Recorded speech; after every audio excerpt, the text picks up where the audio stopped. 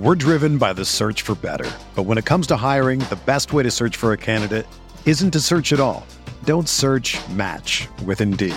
Indeed is your matching and hiring platform with over 350 million global monthly visitors, according to Indeed data, and a matching engine that helps you find quality candidates fast. Ditch the busy work. Use Indeed for scheduling, screening, and messaging so you can connect with candidates faster. Leveraging over 140 million qualifications and preferences every day, Indeed's matching engine is constantly learning from your preferences, so the more you use Indeed, the better it gets. Join more than 3.5 million businesses worldwide that use Indeed to hire great talent fast. And listeners of this show will get a $75 sponsored job credit to get your jobs more visibility at Indeed.com/Blue Wire. Just go to Indeed.com/Blue Wire right now and support our show by saying that you heard about Indeed on this podcast. That's Indeed.com/Blue Wire. Terms and conditions apply. Need to hire? You need Indeed. Do you ever feel like you're always on? What do you do when you need a moment to chill? How do you like to hit the reset button to get ready for what's next? These days, everything is go, go, go. It's nothing but nonstop hustle all the time. Work, family, friends, a million pressing social issues, and an expectation to be on 24/7. Sometimes you just need a moment to turn off and hit the reset button. That's when you reach for an ice-cold Coors Light, the beer that's made to chill. Listen, there's a lot going on in Green Bay right now, and I feel like we could all use a moment to chill with a Coors Light. See, Coors Light is cold lagered, cold filtered, and cold packaged. It's literally made to chill. It's as crisp and refreshing as the Colorado Rockies. Perfect for a moment to unwind. Coors Light is what I choose when I need to unwind. So when you want to hit reset, reach for the beer that's made to chill. Get Coors Light in their all-new look delivered straight to your door with Drizzly or Instacart. Coors Brewing Company, Golden, Colorado, and as always, celebrate. Abner Maris is a world champion boxer, Olympian, sports commentator, and most importantly, dad to two little girls. Beloved by abuelas and hardcore fans alike, Abner is a pro at entertaining the world, both in and out of the ring. On Blue Wire's new podcast, On the Hook with Abner Maris, we'll hear from Abner, his family, fellow athletes, and other people who made him the boxer and man he is today. They chat about topics like the state of boxing, being a husband and a girl dad, sports, music, culture, and family life. Listen to On the Hook with Abner Maris each week wherever you get your podcasts. Episodes in English out on Tuesdays, and episodes in Spanish out on Wednesdays.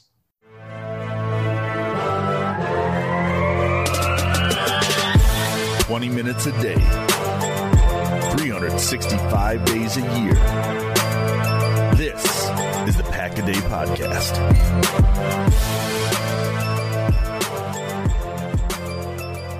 Hello, everybody, and welcome into episode 817 of the Pack-A-Day Podcast. I'm your host, Andy Herman. You can follow me on Twitter at Andy Herman NFL.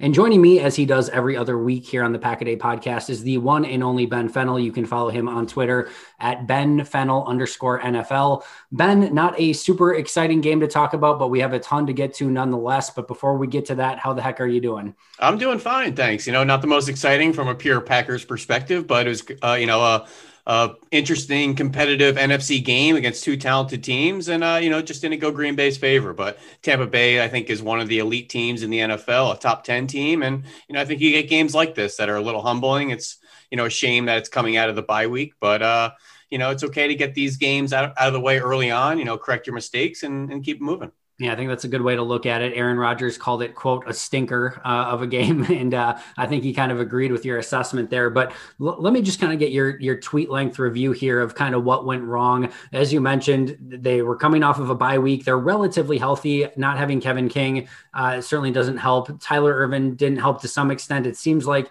they got a little bit out of their motion. They used Aaron Jones a little bit in that regards, but then that kind of takes him out of the backfield. But I don't think either of those things were worthy enough excuses to kind of have a game like this. So what was kind of your overall review of what went wrong in this game? Well, it seems like they didn't really take on the offensive identity they had for the previous 4 weeks. They were turning the ball over. They weren't successful on first down. They weren't connecting on the deep shots down the field, and they weren't protecting the quarterback between the tackle box. That's a recipe for a disaster. And you don't check any of those boxes, typically there's going to be something lopsided on the scoreboard, and you turn the ball over like you did deep in your own end, turning one into a touchdown, one into a rushing touchdown on the goal line the very next play, then two more 3 and outs right after that. Looking at that stretch in the second quarter, because that team jumped out to a 10-0 win, or excuse me, a 10-0 lead with a 10-play drive, an 11-play drive. But then the pick, 3 and out. It's like that lead's evaporated before you knew it. And it just wasn't the formula of efficient, effective, clean football they had sustained through the first 4 weeks. But games like this are going to happen. I knew there's going to be some adversity in this game. Tampa Bay was going to try to make them one-dimensional and take away the run, which they did for the most part. And then this team just got a little pass happy and could not keep Aaron Rodgers upright. Yeah, it really got out of hand fast. You talk about that formula for success. Greg Auman, who covers the Bucs for, I believe it's The Athletic. I could be wrong on that, but he said the Bucs had 0 penalties, 0 turnovers, 0 times sacked tonight. Perfect 3 for 3. That's happened exactly one other time in the NFL since 1972, which Bruce Arians was involved with as well, with the 1999 Colts when they won over the Browns back at that time. So that is a very solid recipe for success when you don't turn the ball over, you don't allow a sack, and you don't have a penalty. Technically, Ndamukong Suh did have a penalty, but it was offsetting. So in the box score, it goes as 0 penalties. So quite the overall performance for Tampa Bay. We can talk about what went wrong, and we will talk about what went wrong for Green Bay, but this was also a very impressive performance for the Buccaneers. Yeah, no question. You have to give it credit to, when credit's due. And I feel like they made a lot of big plays. They played clean football. I didn't feel like the Packers necessarily came out and completely fell on their face or, looked like little sister of the poor junior high team out there. I thought the Bucs just excelled better in certain areas and they made bigger plays when they needed to. And, that's what you get with a really competitive team. Well, let's start with the Packers offensive line, because I felt like, for me at least, this is where things kind of started to go awry for the Packers. We saw this offensive line, I thought, perform at a very high level through the first 4 weeks of the season, and that was not evidenced at all in this game. And going in, this is one of the really key matchups in this game. There was the one statistic out there that the Bucs were the number 1 in pass rush win rate coming into this game. The Packers had been number 1 against pass rush win rate. This was supposed to be one of those great matchups, but it seemed like Tampa Bay really won this matchup early and often. Yeah, absolutely. And those 2 fast flow linebackers, I know they didn't have Vita Vea out there, but Devin White and Levante David seemed like they were everywhere, especially early on, even, through that first quarter where the Packers jumped out to a 10-0 lead. I feel like they made a lot of big plays at the line of scrimmage or behind the line of scrimmage that I want to go back and look at the blocking schemes on tape and to see, did somebody miss the Mike or the Will, or their assignments? Because I saw way too many free alleys to the ball carrier throughout the game from those 2 linebackers. And, you make the Packers one-dimensional, suddenly it's easy to pin your ears back on third and medium and long. And that really hasn't been the formula of the Packers this year. And you have a balanced play calling and a balanced attack. You get into manageable down and distance. You could run your whole playbook. And, you have the threat of moving pockets and run action. And it's really tough to pin your ears back and attack quarterbacks. But, you get into those third and mediums and longs too often like the Packers did. I just feel like that formula isn't sustainable for 4 quarters. No, and it wasn't. And I mean, that was the crazy thing for just how quickly this game got out of hand. You go from up 10-0. A couple of those plays happened, like you mentioned, the 3 and outs. All of a sudden it's 28-10 by the end of the first half. And Green Bay was completely out of their rhythm on offense. They were pass basically the rest of the way. They tried to work a few runs in here and there, but it didn't really matter. Tampa Bay knew that they could kind of pin their ears back, as you were mentioning. I want to ask though, just going back to this overall offensive execution, did you feel like this was more play calling? Did you feel like this was just inconsistent offense? Did you feel like, I know your favorite saying, X's and O's or Jimmy and Joe's. Did you feel like Green Bay just didn't have the players to match up with Tampa's defense? What was the overall issue for the Packers offense in this game? It's a really good question. And full disclosure, I haven't watched the tape yet to really dig into some of the play designs and play intent. And when I go back to that first quarter, Aaron Rodgers made a lot of second reaction throws. In fact, those first 2 drives, he had 3 first downs where his initial read wasn't there. He escaped the pocket subtly, kept his eyes up. And then a couple plays later, he tried to scramble for the touchdown, got down at the 1, yada, yada, yada. That formula really isn't sustainable. And that's not the 2020 Green Bay Packers. He had been playing comfortably from the pocket first and foremost, going through his progressions with timing and rhythm from the pocket, and hadn't had to leave the pocket on his own fruition a whole lot in 2020. I know they moved the ball well in the first quarter, but that's a really tough formula to sustain for 4 quarters, with Aaron Rodgers in 2020. So while they were successful in the first quarter, there were still some things wrong with that success. So I'm really interested to find on the tape what was taken away by Tampa Bay. What did the Packers try to initially, design on the plays? What were the initial reads? Why did Rodgers have to eat it, come off of it? Even when the eventual result was successful, it really wasn't successful. And even though it was a 10-play drive touchdown, 11-play drive touchdown, things went wrong in there. And I'm really interested to look on the tape to see, did Tampa Bay take something away? Or was it, like you're saying, those Jimmys and Joes losing or the X's and O's? Yeah, it's interesting you say that because Aaron Rodgers basically said the exact same thing in his press conference. He said even though they scored on the first 2 drives, they weren't in rhythm, and it was a lot of, just him having to kind of escape or make second reaction plays. So which is nice to see, and he did it well. But when you just think about that formula to be sustained through 4 quarters, it just isn't, the recipe the Packers had been winning with up to this point, and really isn't the recipe they want to be cooking with for 4 quarters of a game. I agree. And going back even into, Rodgers MVP seasons, you would see games in the Falcons, and what the divisional round game is always a huge one that you look at as one of the ones where he was, off script the entire game and everything went amazing. But I've always been a huge proponent of, if you see him scrambling around early in games, and even if he's picking up first downs or getting touchdowns, that is a tell for me that things aren't going according to plan. And that could be a difficult day on offense. And, defensive coordinators are going to say, what, if he, runs for 150 yards and 3 touchdowns and they beat us, tip of the cap, but if we're not going to let him sit in the pocket and pick us apart and let him get into a rhythm. We went into this game really talking about how Green Bay's defense needed to make sure that, Brady was not able to stay on his spot and, was not comfortable and getting in a rhythm. Tampa Bay basically flipped that around and said, what, we're going to allow, we're going to try to do the same thing to Aaron Rodgers. Not let him sit there. We're not going to let him get his initial read. We're going to make him get those second and third plays. And if he scrambles and gets some plays, so be it. Yeah, absolutely. And, it's not like they were absolute offensive juggernaut. I feel like they took advantage of the short fields, got touchdowns. I mean, Tom Brady threw for 166 yards.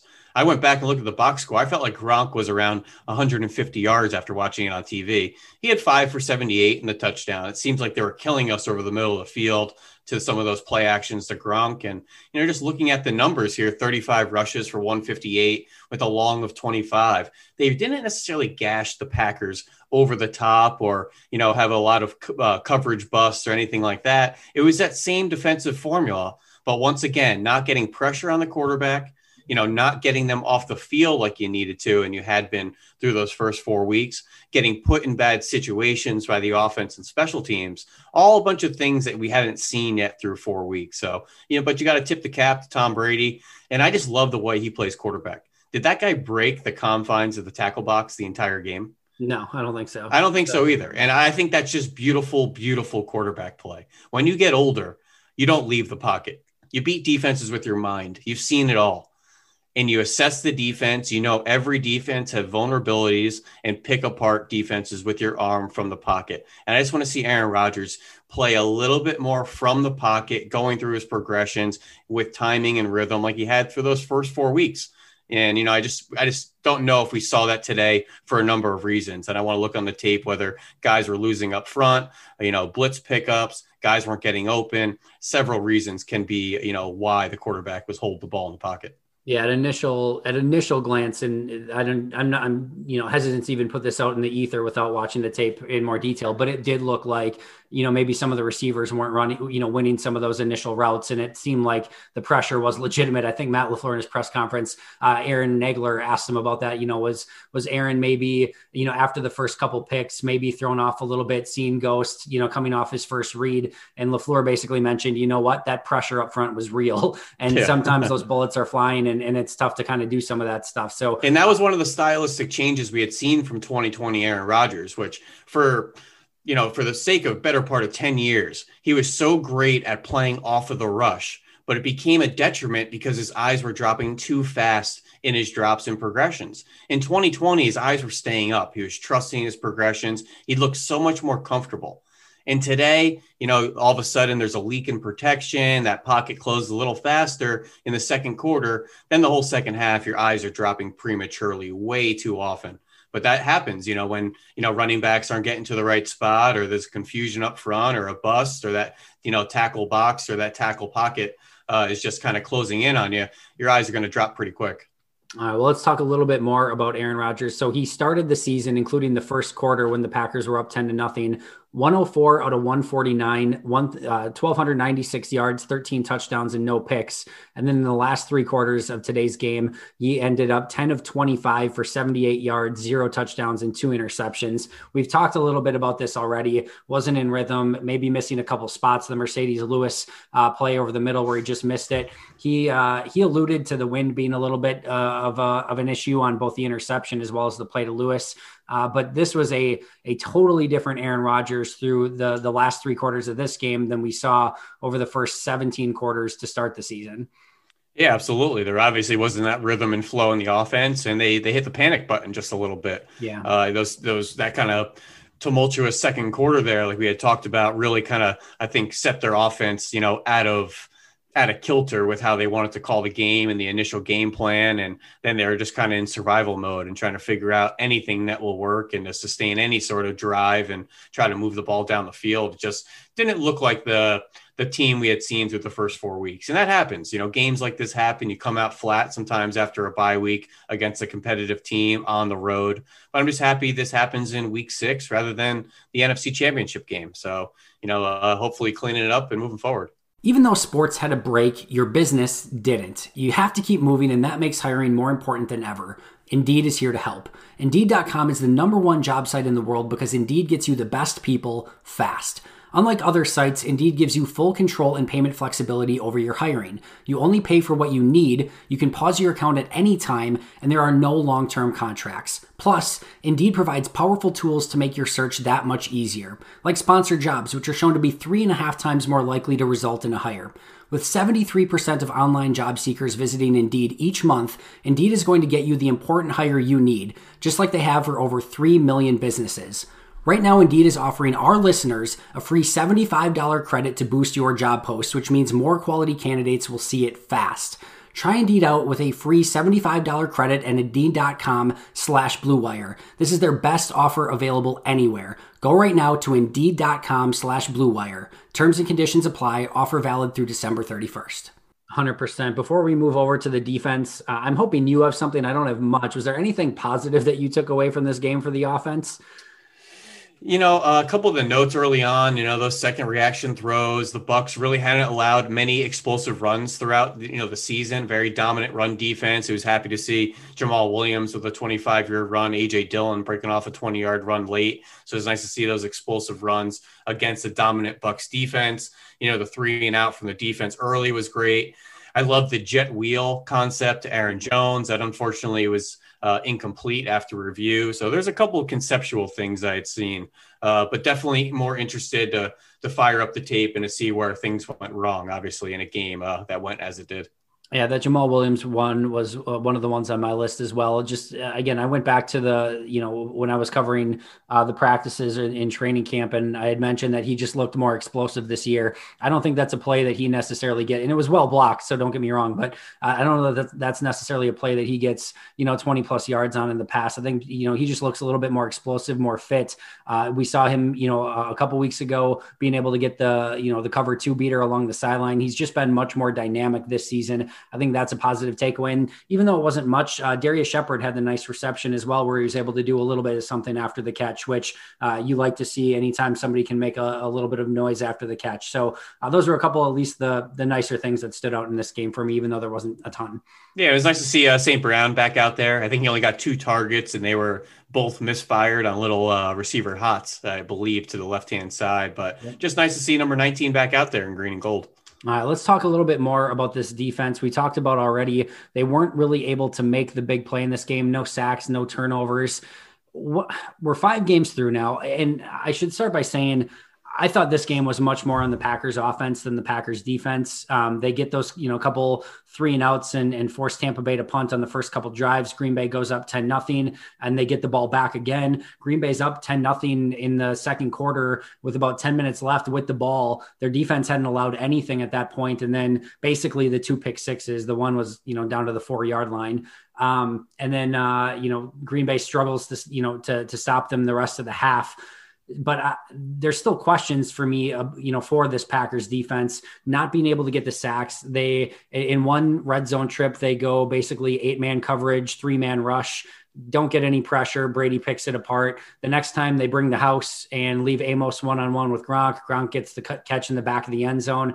I remember back to, 2018 with Mike McCarthy, where Mike Pettin didn't have anything on defense, and he seemed to make something out of nothing at times. He seemed to have different answers and exotic blitz here and there that would completely catch quarterbacks off guard. I just don't feel like we've seen much of that. And I don't know what to make of it, now through 5 games, even though, again, I wouldn't necessarily pin this loss on the Packers defense as much as I would on the Packers offense. Well, it just doesn't seem like that defense is as attacking and as proactive in disrupting opposing offenses as they had been in that 2018 debut of Mike Pettin on the Packers defense, where you really saw an extension of that Ravens and Jets type of defensive scheme with a lot of overload pressures and really, threw young quarterbacks for a loop with the moving parts and scheming up free hitters. And we really haven't seen that. But I feel like blitzing is more of a result off a need, and the production they got last year and guys winning one-on-one, whether it was Za'Darius or Kenny Clark. I feel like Mike Pettin saw that and said, you know what, I could dial the blitzing back a little bit because guys are winning the one-on-one matchups. And through 6 weeks of 2020, that's starting to dry up. I know Za'Darius came on strong in the Falcons game, and I saw him in the backfield a couple times today, but just not consistent enough. And I wonder if Pettin can maybe dial up the versatility in his pressure scheme, not necessarily the volume of it, but maybe that occasional exotic pressure scheme, or maybe dictating the action on first down. I hate when teams just wait for third down to blitz. I love attacking on first down as well. So maybe just mixing up his tendencies down the stretch. The Packers, I think, are a bottom 5 team in blitzing and stunts and twists. So he's really done very little to help out his pass rush. But in his defense, he hasn't need to. Za'Darius Smith and Kenny Clark played like elite one-on-one pass rushers last year. So now that isn't yielding the results, now we need to change things up and try to help out this front. But yeah, there's some issues on defense. There's no question about that, but it's great to see Kenny Clark back and healthy. The linebacking core is obviously a bit of rotation right now with Christian Kirksey out, but I thought Chris Barnes looked good out there, and it was great to see Josh Jackson at corner. I think there's some positives on defense. So let's go back to that pressure, because I feel like that is the biggest difference between last year and this year, and Green Bay just not getting home quite as much. Now, Za'Darius was on just a freakish pace a season ago, and I don't think it's necessarily totally fair to say that, he has to repeat that performance from a season ago. But, he had a couple flash plays in the backfield, but Preston Smith has not been anywhere near, in my opinion, where he was at a season ago. I'm not sure if there's anything that you've caught on tape with Preston Smith. I don't necessarily expect Kenny Clark to come back from injury and look like a superstar in his first game back either. But that pressure, like you mentioned, where, with 4 guys, whether it could have been Preston, Za'Darius, Kenny Clark, and anybody in that 4th spot. And it didn't matter because Preston and Clark and Za'Darius were so good a season ago. But even with guys like Rashawn Gary or, Kingsley Keke, who have shown flashes of being able to get into the backfield, it doesn't seem to matter which 4 are in there. They're not generating the same type of pressure as they did a season ago. Yeah, absolutely. It just feels like the defense is playing a little bit of Velcro ball right now, where guys are just latched on to offensive players. They're not playing fast. They aren't playing freely. You're not seeing a lot of, free moving parts like those blitzers and free hitters and post-snap movement and confusion. It just seems like a very vanilla defense right now from the Packers up front. And Preston Smith has gone through stretches like this before at the Washington football team. He was a good edge rusher. He would go through little spells of being unproductive as well. He's not this twitchy, explosive edge rusher that you're expecting to fall into 10, 12, 15 sacks on a year-to-year basis. He's an every down player because he's a heavy edge. He plays the run particularly well. I know we're a little contentious right now about how many times he's dropping into coverage, and I'm sure Mike Pettin is looking at that and trying to keep him up on the defensive line a little bit more down the stretch of 2020. That's obviously not where you want your 265, 270-pound outside linebacker, spending the majority of his time. But that's the way his scheme kind of alludes to. And I just feel like there's still too many two-way players. Like, Dean Lowry doesn't have he's a run plugger, and Kiki right now isn't showing enough of consistent production as an interior pass rusher, and Lancaster is just a run plugger. Montravius Adams, I don't really know what he does particularly well. And then you want to go and be fast on third down, and it's Smith, Gary, and Clark. I just don't feel like they're deep enough with guys that are affecting the game and impacting the line of scrimmage, where they're explosive, stout, whatever they are. I like Lowry, I like Kiki, I like Lancaster, I like Montravius Adams, but they're not impacting the game enough. So those are the kind of group of guys that I'm looking at to either step up their play or kind of step out, for years down the road with this Packers defense if we're looking to improve the personnel. And that really lends itself into kind of the next topic I wanted to discuss, because I feel like the biggest takeaway for me in this game was the differences in speed between the two defenses. And we already noted the, Levante David and Devin White and how fast they can play at linebacker. But, if you look at, just the 40 times, obviously Devin White's a freak, but Ty Summers is a very fast athlete in the middle of the defense. And, I don't think Levante David, even though he plays insanely fast, I think he was more of like a 4.5 guy, which isn't slow, but whatever. And it just seems to me, though, that this Tampa Bay defense was much better from a game speed standpoint. Maybe it wasn't always the fastest tape speed, but these guys were flying to the football. They were aggressive. Jason Pierre-Paul, Shaq Barrett were getting into the backfield, and Ndamukong Suh was throwing players around.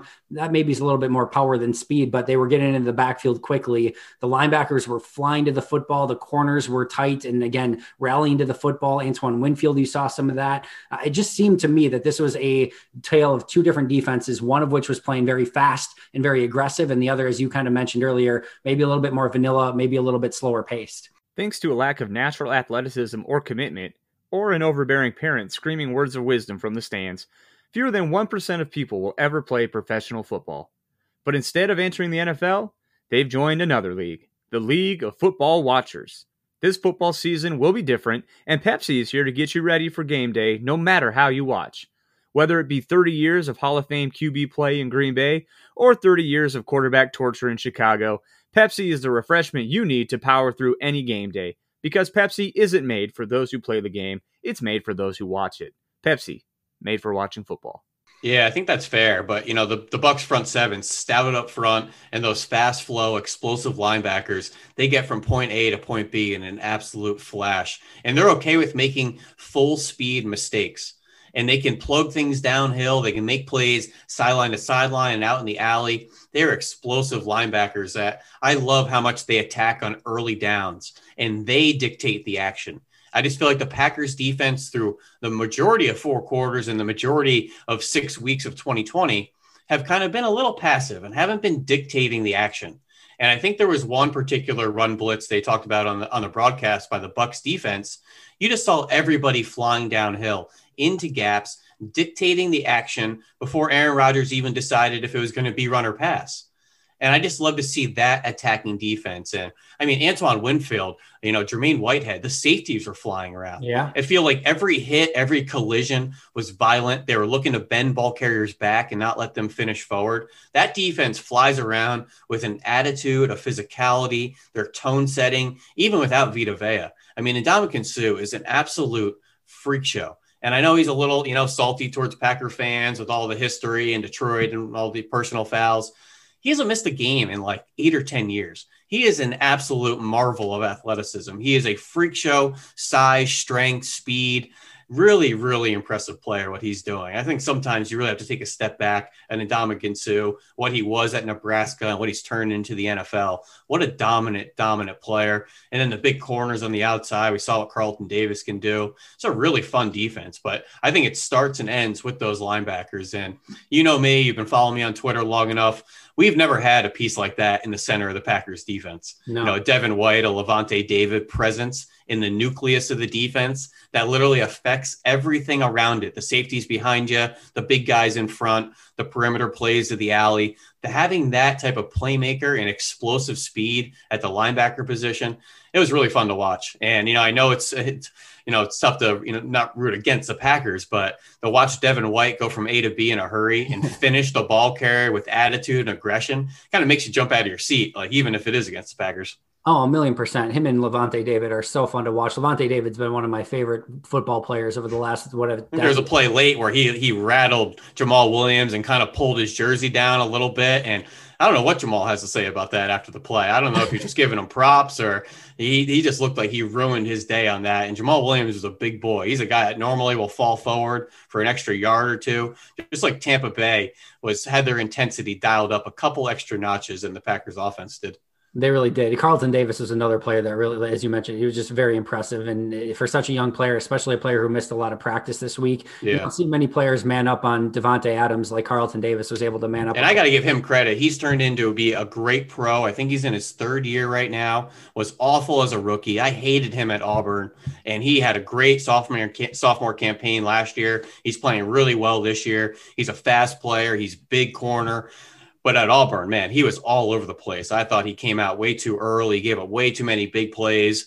But I'm really impressed with what he's turned into as an NFL cornerback for the Bucs. 1,000,000%. I want to ask you, though, so Tampa Bay has invested heavily at that linebacker position.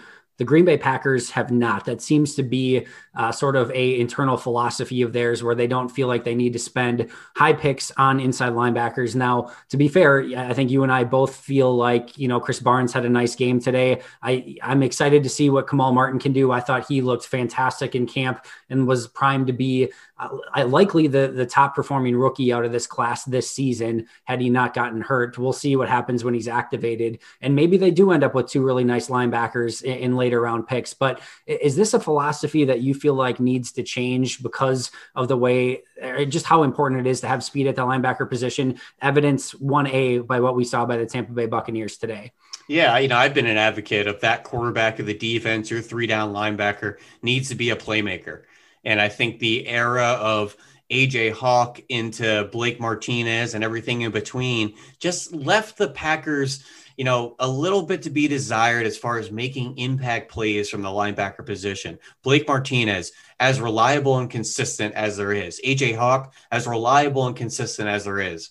But were they making enough impact plays in the middle of the field? Were they making those plays like we've seen from, the Luke Kuechly's of the NFL and guys like young Devin Whites of the world, or even the way, some guys like Leighton Vander Esch or what's the kid out in Indianapolis?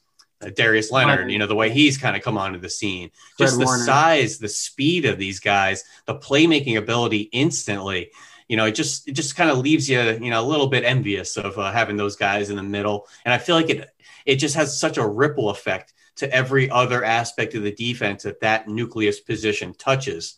I just try to imagine, what would it be like to have a 4-4 linebacker, a Tremaine Edmonds type of player out of Virginia Tech, to come in the middle of the Packers defense. And remember, not that anyone's regretting the Jair Alexander pick, but they've had the opportunity to draft some of these players like Leighton Vander Esch and Edmonds from Buffalo. They've had some of these opportunities to draft inside linebackers, haven't necessarily taken advantage of it. And again, that seems to be a philosophical choice. And to some extent, I get wanting to spend the premium picks on corners and defensive linemen and offensive tackles, and maybe backup quarterbacks. And who do we win a Super Bowl with? Desmond Bishop and DJ Smith out there? Yeah, something like that. And for some reason, you're like, all right, Super Bowl champs, let's go with Sam Barrington and somebody out there. And just an interesting cast of characters. Nate Palmer, that experiment. And just seemed like a position that was never high on the priority list of the front office, whether through draft capital, whether through free agency, just not a high priority position to the organization. No, certainly hasn't been. We'll see if that kind of changes over time, if that's something that continues. One more thought on the defense before we jump over into a couple other quick things. Were you surprised at how often Green Bay tried to use some of the outside running game, some of those toss plays early in the game with knowing that they have the speed on defense with Devin White and Levante David? I mean, they have a dominant front seven. If I'm, drawing a trapezoid of the Bucs front seven in their box, the interior, I'm probably trying to get to the alley. Because I don't want to run between the tackles against these guys, even without Vita Vea. Raheem Nunez-Roches has played enough football in this league at nose tackle. You have William Gostin, Sue in there. They were pinching their front down a lot as well to kind of prevent some of those guards from pulling. I feel like they kind of forced the Packers' hand to try some of those perimeter runs out into the alley and try to, not attack them down the middle. If I'm just thinking about the Bucs defense, I don't want to go up the middle on these guys. I know they hit the one nice run off the jet motion, Jamal Williams right up the gut, but those are pretty few and far between against the Bucs defense. I think they needed to lean more on that misdirection style of running game that I just don't think they had enough versatility and diversity in calling today. And when you're not clicking on first down, suddenly the pressure's on 2nd and 10, and then all of a sudden you're in 3rd and mediums and long, and that's just not the way you want to, sustain offensive drives for 4 quarters. It really isn't. And I think it's worth bringing up, and you bring up a great point that this Tampa Bay team, whether you're going outside, inside, jet sweep, it doesn't matter. They're just very stout against the run. Number 1 in the league coming into this game at run defense. So I thought they would try more some of the perimeter action with the receivers. Yeah. Really try to differentiate, the box group and then the perimeter action. I saw early on they tried to play the numbers game out there to see if they, maybe had even numbers or a 3-over-2 situation while the Bucs loaded up to stop the run between the tackles. They just didn't go back to that in the 2nd and 3rd quarters. But I thought that would be a primary part of the game plan. One of those kind of extensions of the run game, those quick passes out to the perimeter and maybe get some yards after catch. Was that another play? I forget who it was. It might've been Carlton Davis again, but who they had the 3-on-1 on the outside and he just knifed through and I believe so. Yeah. Somebody, I think it was Tunyon missed his block out there. But I think they had good numbers, and I just saw that on one of the opening drives and was like, oh, good scheme right there. Let's get it out to the perimeter quick. I'd rather try to attack the young secondary, the young corners, especially when you sneak a guy like Tunyon out on the perimeter to maybe go block a corner. I feel like the formula was there. They just didn't go back to it later in the game. No, I think that's 100% the case. Let's quickly talk about some injuries. There were a lot of players that got hurt, but 4 players that, at least that I noted, got hurt and did not return. Perry Nickerson, corner, got hurt early in the game. I'll be totally transparent. I wasn't keeping track if Perry Nickerson returned on special teams or not, but at one point he went out and I'm not sure if he returned. Of course, the corner out of Tulane. Yeah. Oh, yeah. Nice. Yeah, he's this was his first game active, and I'm assuming full disclosure, I haven't been really paying attention to the waiver wire lately. No, he actually got signed before week 1 and has been inactive every game this year. And I really liked him. He was super long. I think he ran some wicked speed, like a low 4.3. You look at his Spider the Jets or something ahead. It's all speed and no agility. No, right. I don't remember correctly, but then obviously the more important one, David Bakhtiari, who went out. Matt LaFleur did mention post game that he's hopeful that it was not serious. So he did mention that he was still undergoing some tests or being looked at still, but it sounded hopeful that it wasn't a serious injury. So that's good news. 2 other players that left the game, Tyler Lancaster and Darnell Savage. Lancaster was ruled out. I actually went back to see if Savage ever came back in. It was garbage time at that point, so you don't know if they, just kind of were being cautious, but he did not go back in the game either. So Nickerson, Bakhtiari, Lancaster, and Savage, with Bakhtiari obviously being kind of the key one there. Hey, I have a question for you, Andy. Yeah. Do you think this team collectively has a draft and develop issue?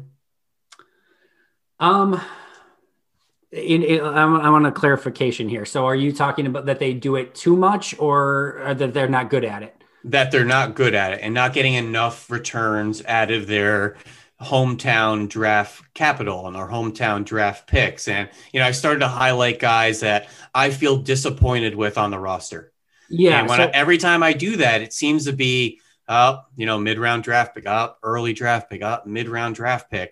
It just seems like they're not getting that return. And the guys that they are getting the returns on is like, Za'Darius, free agent, nice pick. Adrian Amos, free agent, nice pickup. I just feel like it's a little few and far between with the ability to draft and develop. And I know we can point to, Devontae and Bakhtiari and Elton and Aaron Jones and Rodgers, and there's plenty of, good case studies to point to. But just collectively, do you think there's a general issue with getting talent and development out of their draft picks? Well, I think that, and that's why I kind of wanted clarification, because I do think that they've had to supplement some of that by going out in free agency, especially with Za'Darius and Preston and Amos and those guys. And I think Brian Gutekunst has done a good job with that avenue. But I don't think it's a stretch to say that when Ted Thompson ended his era, that he was not on a great streak of drafting players. Although within those last couple drafts, he did have, Kenny Clark and Aaron Jones and a couple players like that, Kevin King. But if you look at my bigger point here is I want to see what happens this year and next year with Brian Gutekunst's draft picks, because you're looking at his first draft is in their third year now. So this is really the year that you want to start seeing some real development. We know what Jair is, and I think he's taken even a step this year to be a step better than he had been the last couple of years. But then you start looking after that, Josh Jackson. I thought, even though it was nice to see him in there, he made a couple big plays against the run, good tackling today, another big pass interference call, and then he had another penalty later in the game. I went back and I watched him in that second half against Atlanta when he got in. I thought he was grabby again. It just doesn't seem to always have the wherewithal that you want from your outside cornerback. Oren Burks is not developed. Jamon Moore is not in the NFL. Cole Madison's not in the NFL. You get a nice punter in J.K. Scott. MVS, we've seen flashes, but he's a fifth round wide receiver who's up and down. EQ to be determined. Looney's out of the league. You got a great long snapper, I guess, in Hunter Bradley, and Kendall Donnerson's out of the league. All right, so you get Jair and a bunch of question marks in year one. Now we're in year two of his next class, which generally I really liked. And you get Elton Jenkins, first of all, which is a huge pick, I think, for them. But Rashawn Gary, what is he going to bring this year and next year? Because I think that's a pick that has to pay off. Darnell Savage, I'm not sure if this is one that you were leaning towards disappointment in. I'm up and down on Savage. I like what he's overall brought to the team, but I want to start seeing those plays now. I want to see some picks. I want to see some passes defended. I want to see a bit more. Jay Sternberger, I think we thought that this was going to be maybe a breakout year for him. It has not been so far. Kingsley Keke up and down. Kadar Hallman's been okay when he's been in. Ty Summers, we don't know yet. And then, of course, you have a completely unproven draft class because they spent their first round pick on a quarterback and second round pick on a running back who's third on the depth chart. DeGuara's out for the year. Kamal Martin hasn't played yet. And then it's a bunch of 6th and 7th round picks. So I do think, to your point, that if you look at the overall return on investment from the first 3 drafts of the Brian Gutekunst era so far, I don't think it's overall paid off. But I do think there's time yet where if players like, AJ Dillon, Rashawn Gary, Darnell Savage, Elton Jenkins, Sternberger, Keke, Jair Alexander, there's still time for a lot of these players to pay off. You still have a few lottery tickets out there, but this team right now is winning because of previous Ted Thompson picks and because of free agent signings. If you look at the top players on this team, it's Aaron Rodgers, it's David Bakhtiari, it's Kenny Clark, it's Aaron Jones, and so on and so forth. This team is mostly made up of the Zadarius Smith and Ted Thompson picks. Yeah, I think that's fair. I think everything you just said is very well spoken, and I think very it's literally exactly what I was thinking, just formulated much, much better and said much better. Just looking at the, just the game book of yesterday's game, it's like not enough out of Rashawn Gary, not enough out of Sternberger, Oren Burks, not enough out of him, Keke, not enough out of him. And just like, I just don't know if they're making enough impact picks with their draft picks over those last 3 years or enough splash players in free agency that I think the scheme and the offense will go so far, but you got to have a good balance of effective scheme, play calling, design, and then good players. And I just wonder if the good players aspect will dry up on the Packers, later this season into the playoffs, whatever it is, that I don't know if they're built balanced enough to have an excellent scheme when they need to. And then at the end of the day, guys just to win for themselves and to make plays for themselves. And I think it's going to be really interesting, the kind of balance of, LaFleur and Pettine versus guys just making plays out there. And I just think some of these guys haven't made enough plays for themselves. Well, I talked about this a little bit this week on the YouTube show of, I was kind of going over which of the Packers upcoming 2021 free agents are most important. And I'm a full believer that it is premium talent that wins you Super Bowls. Everyone has good players. Everyone has average players. Everyone has guys that they can scheme and be successful with. Kind of going back to your point of Tyler Lancaster's and Dean Lowry's, like you can find guys like that can do something well. And I do think that Matt LaFleur does overall a tremendous job in playing to players' strengths and finding things that they can do well and fitting it within his offense and in Mike Pettine's defense. But at some point, it is your premium players that have to play at a high level. And to your point, we're now 3 drafts in the Brian Gutekunst era. And the only premium player that I would say that we can say for sure, or, pretty much for sure on that list is Jair Alexander. And I think Elton Jenkins is, on the right path to being one of the really good guards in this league. I'm not sure how much of a premium player a guard can be at times. Maybe a Quentin Nelson has something to say about that. And I certainly wouldn't pick a fight with Quentin Nelson over it, but I wouldn't pick a fight with Darnell Savage over it, or Elgin Jenkins over it either. But I think you can make an argument that the only premier player that he's brought in so far, and again, plenty of time, plenty of lottery tickets that could still pay off, but right now is Jair Alexander. Yeah, maybe I just get a little envious or jealous of the way, Andy Reid builds his offensive weapons, or Kyle Shanahan seems to always add, an explosive receiver to his receiving core. And I like that the Chiefs, don't sit around, even though they had Patrick Mahomes. It's like, you know what? We're going and getting McCole Hardman. We're going to trade for Sammy Watkins. We're going to get Clyde Edwards-Helaire. Not having that franchise quarterback isn't enough. You got to surround him, and we're going to be a track team. And I think as you get some more of those players in the floor scheme, I think it's going to take on more of a presence of a Chiefs style of offense. I just don't think we have the bodies right now to really fully operate it and fully threaten opposing defenses. And I mentioned that I thought premium players can win Super Bowls. I think the other thing that you have to have in general is something that's great. You talk about, the really good teams from a season ago. The Chiefs have a video game offense. I mean, just a literal video game offense that feels like it can score 50 points at any time. The Ravens had a power running game that was ridiculously hard to stop, in great part because Lamar Jackson adds such a ridiculous wrinkle onto that. The San Francisco 49ers, ran the ball and had such a unique offense, and then paired it with a pretty damn good defensive line as well. Like, you have to have something. Even you go back to last year with the Packers, that front four, as we talked about, that was something that you could kind of, earmark for the Packers that was going to be really good every single week. It got very hard to stop Za'Darius Smith, Kenny Clark, Preston Smith, and that front seven last year at times. So you have to have something that's great. I'm not sure even in a really explosive 4-0 start, other than Rodgers playing great and LaFleur, scheming up a lot of great stuff. I'm not sure that there's a position group or a part of this team that I can say, you know what, that is something that teams just aren't going to be able to defend or aren't going to be able to figure out. Yeah, I think that's really fair. All right, let's wrap up with a couple quick thoughts here. Overall, did today's game change your outlook on the season for the Packers at all?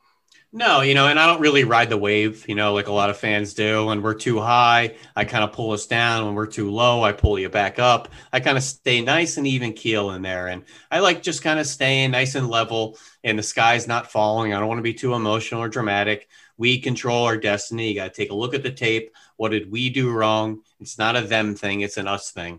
So we have to correct our mistakes. We need to play better. We need to make more plays. We need to not turn the ball over. All that self-inflicted stuff is a we thing. And anytime that, it's that type of philosophy and that type of thinking, I trust the we. And I know that was kind of a weird formulation there with all the we stuff, but it's more of a way to just kind of internalize and contextualize what the problem is. And I think it's an us thing, and we can handle that. So I'm not worried. I'm not hitting the panic button. We're just going to get this corrected. I like seeing the adversity earlier in the season to try to get it corrected and improve. And I still trust this team and the coaching staff.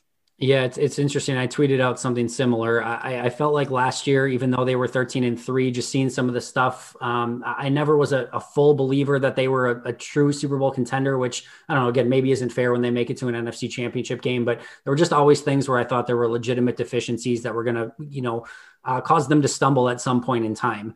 This year, I feel the total opposite. I feel like they can compete with anyone on any given Sunday. Do they need to clean some things up? Yes, but I've seen this defensive front be much better with Za'Darius and Kenny and Preston. And I have a feeling that at some point this season, they're going to be more disruptive than they are right now. I've seen this corner group, get better over time with Kevin King and Jair Alexander. I've seen what this offense can do for the first 4 weeks of the season. And I thought really, you can't say it was like a victim of circumstance because they were the ones that were making themselves the victims. But, you go up 10-0. They were in complete control of that game to some extent. It's the second quarter, 12 minutes left, up 10-0. You have the ball. And then all of a sudden it's a completely uncharacteristic pick six. It's a completely uncharacteristic, another interception that gets tipped off of a bounce play.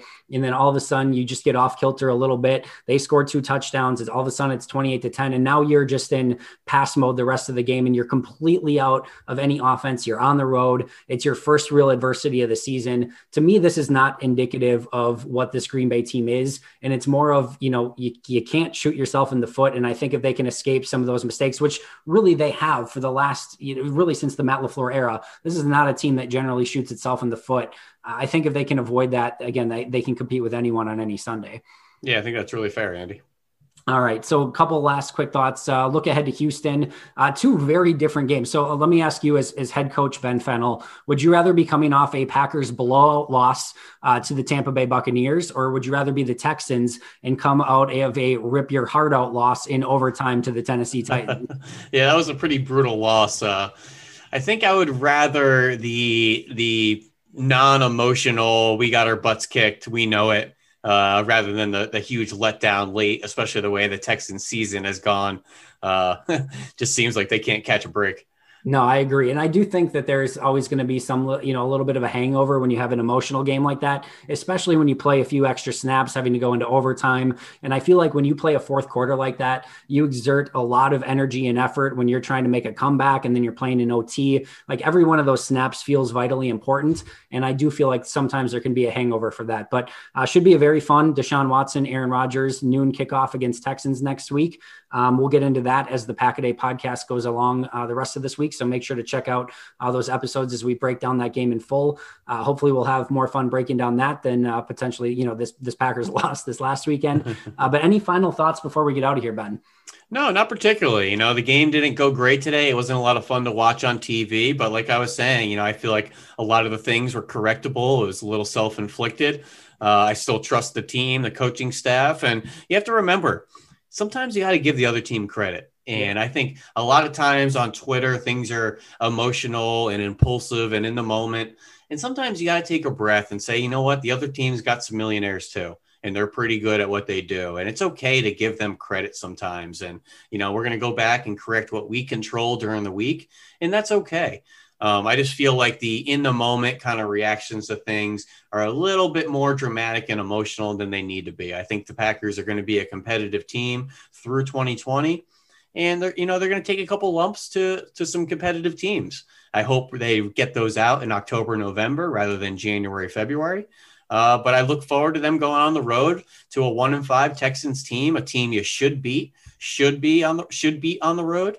And these are the games that you circle and say, these need to be the W's, not the on the roads to Tampa's, but we need to beat the teams we're supposed to beat. And I think this is a really good get right game for next week. Yeah, I always say I'd love to play No Limit Hold'em against some of the players who or people who make these gut reactions after big losses, because they would Randall Cobb reunion too. Yeah, they'd never be able to handle the swings from one big hand to one big loss. But you never should have that all in or all out approach. It seems like some people feel like the Super Bowl is won and lost on any given play. But I'm more like you. I'm looking for trends. I'm looking for things that are indicative of either great play or poor play throughout a 4 or 5 week period. And I think overall, if any Packer fan would have been able to choose a 4-1 start to the season, I think pretty much everyone would have signed up for it. So I think overall, there's a lot to be happy about through the first 5 weeks of the season. And one last question before we get out of here. The Packers have only lost 5 games in the Matt LaFleur era. 4 of those 5 losses have been of the 15-plus point variety. At the end of the day, it doesn't really matter if you lose by 30 or if you lose by 1. And as you just mentioned, sometimes it's easier to get over the blowouts than it is the emotional losses. But are you surprised that in the losses, it's been so out of control and Green Bay hasn't been able to kind of dig their way back into any of those games? That's a good question, actually. And that was one of my kind of factors in the offseason, just to be able to win games through different identities and to be able to win the shootouts, win the games where you have some first quarter adversity, win the games that maybe you get a little fat and cocky in the first half and you give up a lead and then you got to rally back late. And I don't feel like they won enough games with different identities in 2019. I feel like once it got out of hand, it was like, oh, we're down, we're out, and that's it. Just like the playoff game, just like the other Niners game, just like that Eagles game. I know it was only a 7-point loss, but, the Eagles really jumped out on them and it never really felt like they were coming back. Yeah, I don't really know why that is, or, there's so many different scenarios in each of those games and each of those identities. So it's tough to ever just pick one overarching, issue with Matt LaFleur and his ability, to win different style games. But that's a really good point. And I just think each game is going to kind of take on its own narrative and storyline. And that was one of my factors going in. I want to see them kind of handle adversity in the games and win different styles. And through the first 4 weeks they were winning some shootouts that they weren't winning last year and things like that. So it's kind of interesting to look at those 5 losses, collectively, and to say, is there a trend on these teams? Is there something, consistent or thematic to how they're losing these games? And aren't really sure. I know that out of those 5 games, I think 4 of them were on the road, but that's a really interesting thought there.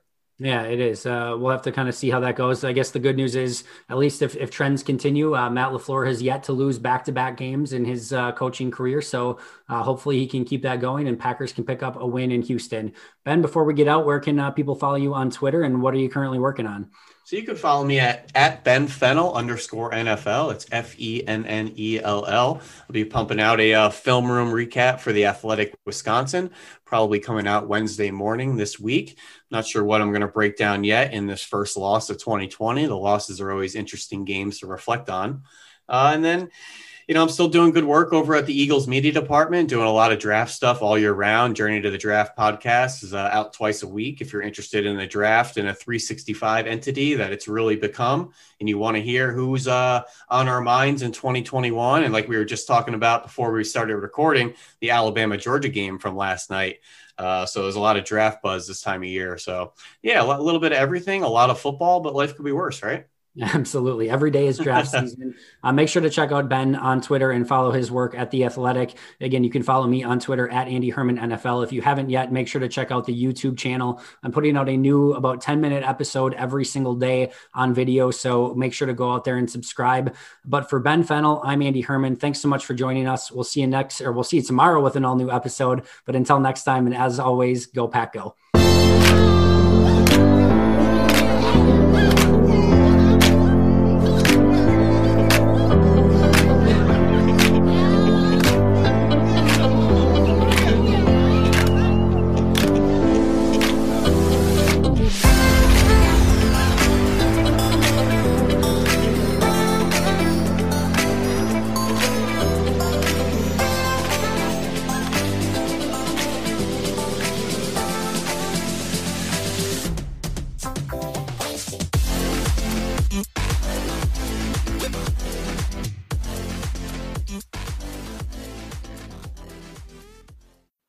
The wait is finally over. Football is back. You might not be at a game this year, but you can be in on the action at BetOnline.